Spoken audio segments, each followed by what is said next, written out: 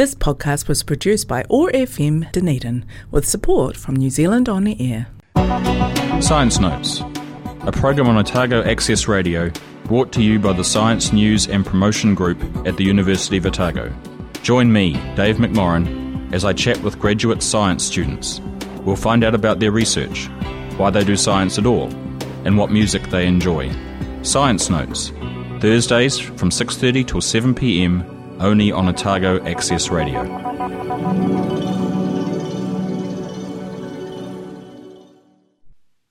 Well, good evening and welcome to Science Notes for another week.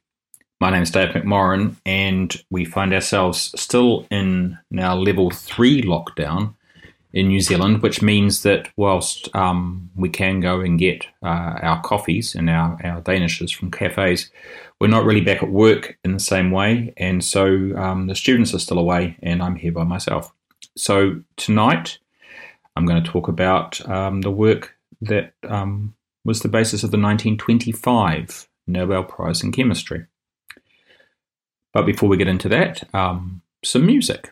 And our music for tonight comes from the American singer-songwriter John Grant. Later we'll hear a track called Sigourney Weaver, but first a track called Where Dreams Go to Die, off the album Queen of Denmark.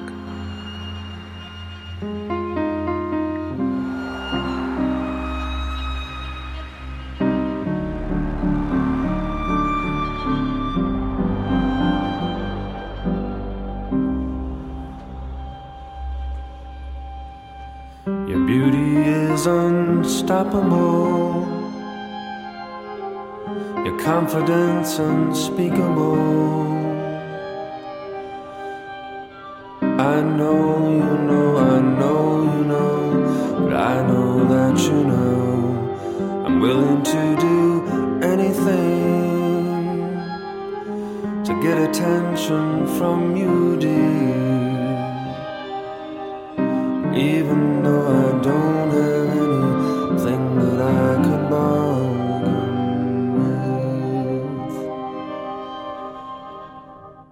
with. This is like a well-oiled machine. Could I please see that smile again? It's all that makes me feel that I'm living in this world. I see you closing all the doors. I see the walls as they go up. I know it's what you have to do. I'd probably do the same thing to my dear.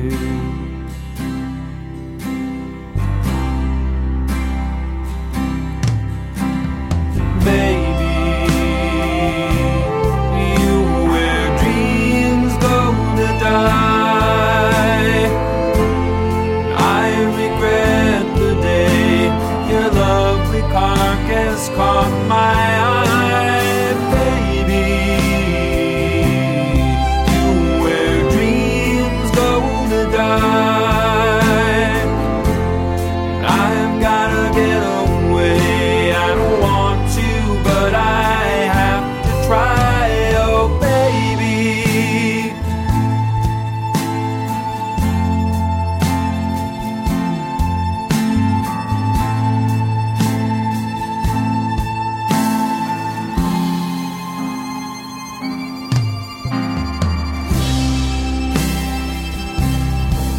To play your part, my dear.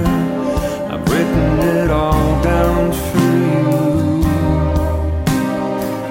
It doesn't matter if the things you say to me aren't true. Just do it, then I'll let you go. Just say the words and say them slowly. I promise I'll tell no one. Yes, I crossed my heart and hope to die.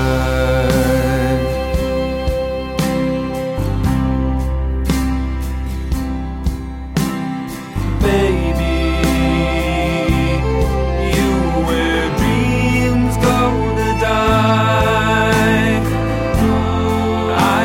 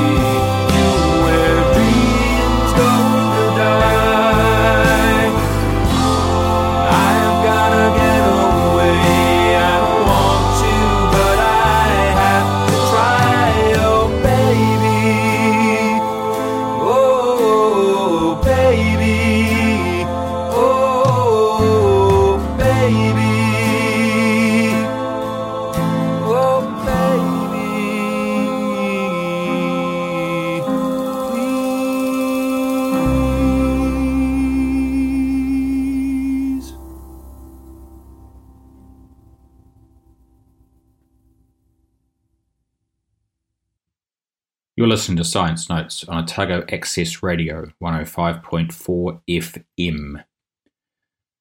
To start, let me ask you a question. What do paint, smoke, and stained glass windows have in common?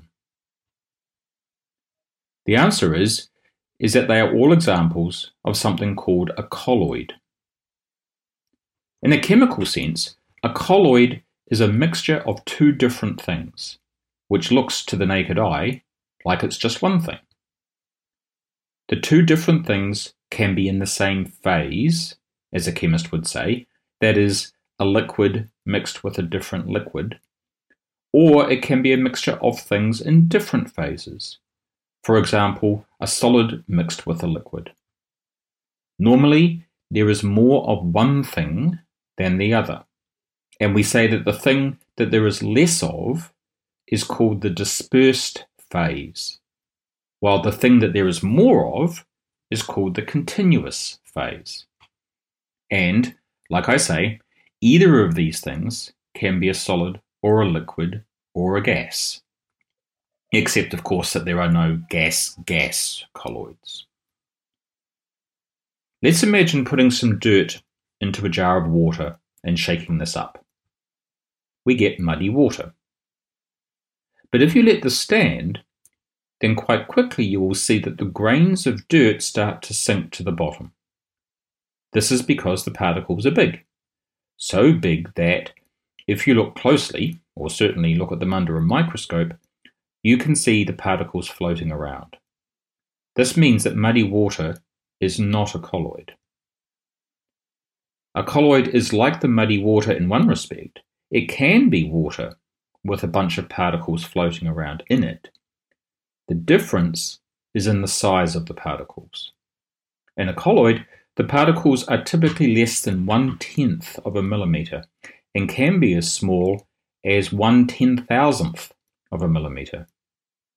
This means that they are too small to see with the human eye, and often too small to see under a normal microscope. And because they are so small, colloid particles don't necessarily sink to the bottom of the container in the way that the dirt particles do, because while the gravity is still pulling them down, the water molecules can be pushing them back up. The water molecules are always moving around very quickly, and because the colloid particles are so small, the water molecules can have enough energy to keep them suspended in the solution. I like to think about this process as being like volleyball. The colloid particle is the ball, and the players are the water molecules. Gravity makes the ball fall down, but the players keep the ball from doing so. It is important to note that while these colloid particles are very small, they are still much bigger than molecules. We generally think of colloids as large groups of molecules stuck together, and so they represent an interesting in-between situation. Not individual molecules, which are normally a chemist's stock in trade, but not, to use the chemistry phrase, a bulk material either. If we take a sugar cube and put it in water, it dissolves to give individual sugar molecules swimming around in the water. This is different to what is going on with colloids. An everyday example of this is milk. Milk is a colloid where the continuous phase is water and the dispersed phase is fat. While we know that fat and water don't mix, because the little blobs of fat in the milk are so small, the water molecules can keep them suspended, and so the milk appears as a single white liquid rather than a mixture of things. Although we should note that colloidal suspensions need not be opaque, like the milk is. It depends on the size and the makeup of the particles. But the fact that the colloid particles are too small to see means that, for a long time, scientists didn't really know what to make of these sorts of colloidal systems, like milk. The person who was first able to show that they were indeed tiny particles suspended in a continuous phase was Richard Adolf Zsigmondy. Zsigmondy was born in Vienna in 1865. His mother was a poet, and his father, who died when Richard was only 15, was a scientist who had also invented instruments for dental surgery. The family shared a love of education and the outdoors. One of his brothers went on to become a dentist, one a mathematician, and one a doctor, and two of them were well-known mountaineers. After high school, Richard went to study initially at the medical school at the University of Vienna. Then he moved to the Technical University of Vienna, and later to the University of Munich, reflecting his changing interests. He completed a PhD in organic chemistry at Munich in 1889. After a period of continued research in organic chemistry, in 1897 Zsigmondy took a job at the Schott glass factory, which was based in Jena in Germany. There he worked on something called ruby glass, a red-coloured glass, also known as cranberry glass, that had been known since the 4th century AD. It was known that it was prepared by mixing gold chloride into the glass during the manufacturing process, but the exact recipe was lost and only rediscovered in the 17th century. And even then, no one knew how the gold chloride made the glass red. It was Zsigmondy who discovered that the red colour was not the result of individual gold atoms in the glass or of gold chloride molecules. It was due to particles containing hundreds of gold atoms, colloidal particles. The ruby glass was an example of a colloid where the dispersed phase is a solid, the gold, and the continuous phase, the glass, is also a solid. Or is it just a very, very viscous liquid? Maybe we'll leave that debate for another show. In fact, many of the colours that we see in the stained glass windows in cathedrals are gold colloids. The different colours result from the different sizes of the gold particles used. Zsigmondy left Schott in 1900, but stayed in Jena to teach and do research on colloids. At that time, Jena was a world centre for optical technology, and Zsigmondy soon teamed up with scientists at the Zeiss company, now Carl Zeiss AG, to build what he called an ultra microscope. This was different to a normal microscope in that, rather than shining light through a sample and into the objective was placed at 90 degrees to the light source, so that the user saw the light dispersed or reflected off the particles. In this way, the very small colloid particles could be seen more easily and studied. And in this way, Zsigmondy was able to prove that colloids were indeed tiny particles. And for this work, which may not seem that important to us now, he was awarded the Nobel Prize for Chemistry in 1926. Even though it was the 1925 prize, it wasn't awarded until the following year. And if I'm honest, I don't quite understand how that happened as yet.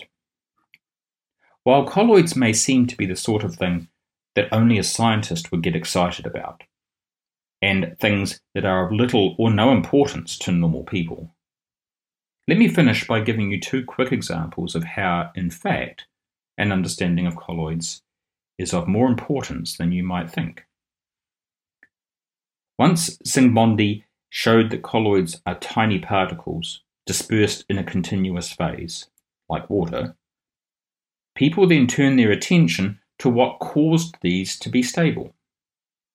For example, milk, as we have seen, is a colloid, But we also know that if you keep a bottle of milk for too long, then the fat starts to separate out from the water.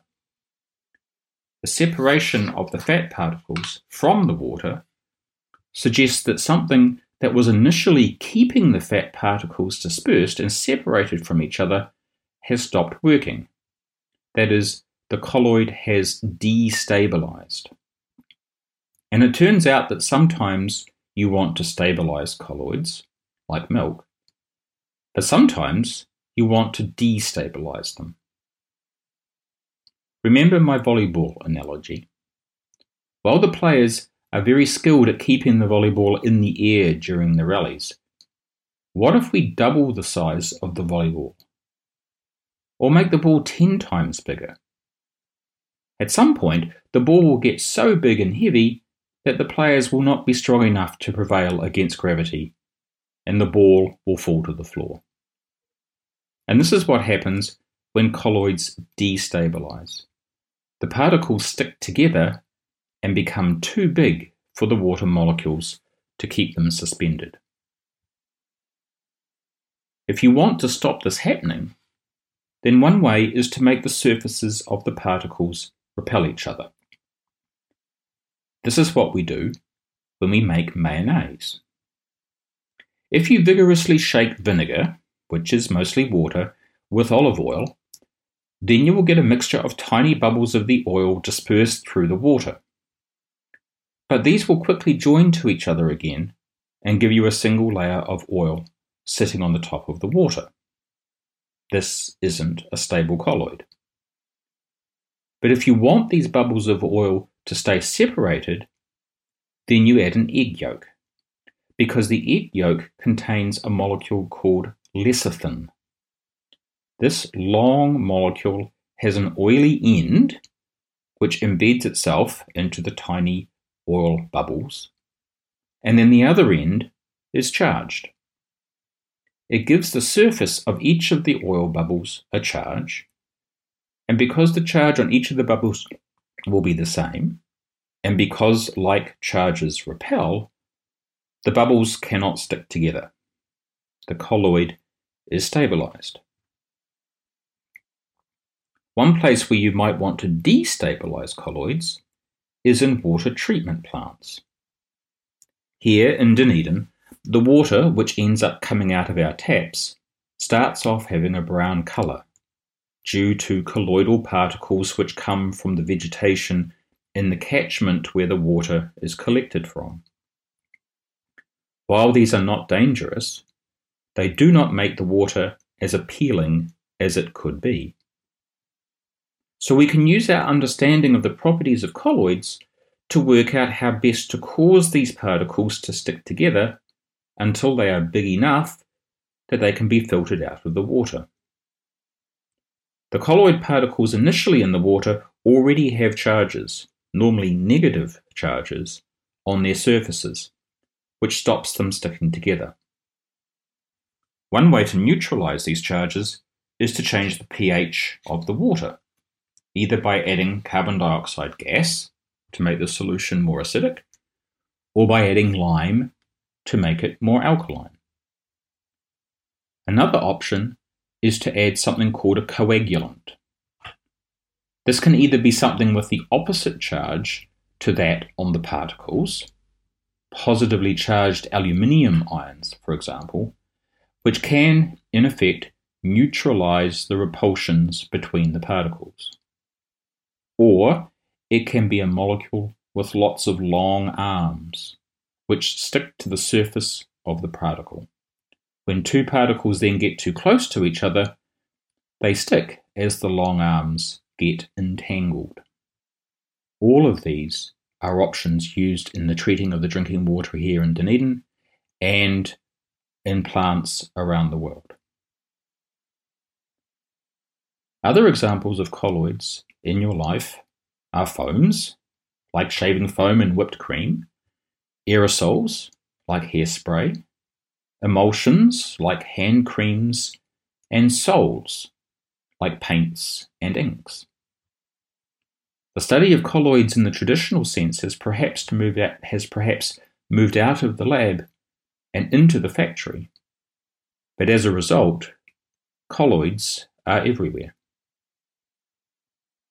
The citation for Zsigmondy's Nobel Prize says, "The Nobel Prize in Chemistry 1925 was awarded to Richard Adolph Zsigmondy for his demonstration of the heterogeneous nature of colloid solutions and for the methods he used, which have since become fundamental in modern colloid chemistry."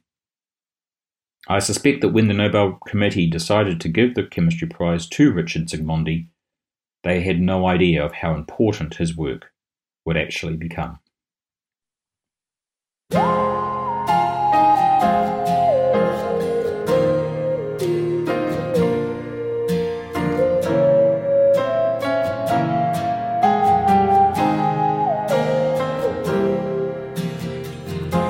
When I woke up today, the air was very strange. I couldn't feel my skin and there was evil in my bones. I tried to speak but found that I didn't have a voice. It was a prison like the one you would find in the Twilight Zone. And I feel just like Sigourney Weaver when she had to kill those aliens. And one guy tried to get them back to the earth, and she couldn't believe her ears. So I was taken, or I went towards what was west, to where the ground was dead and struck out at the giant sky. The sky was black and filled with tiny silver holes, and it was there with a frightened voice that I began to cry out loud. I feel just like Winona Ryder in that movie about vampires. And she couldn't get that accent right, and neither could that other guy.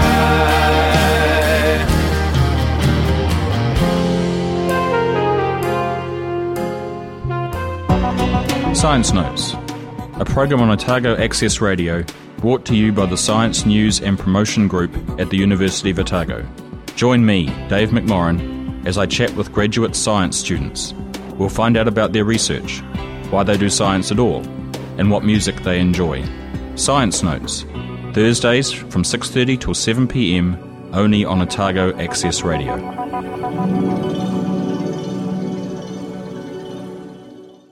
This podcast was produced by OAR FM Dunedin with support from New Zealand On the Air.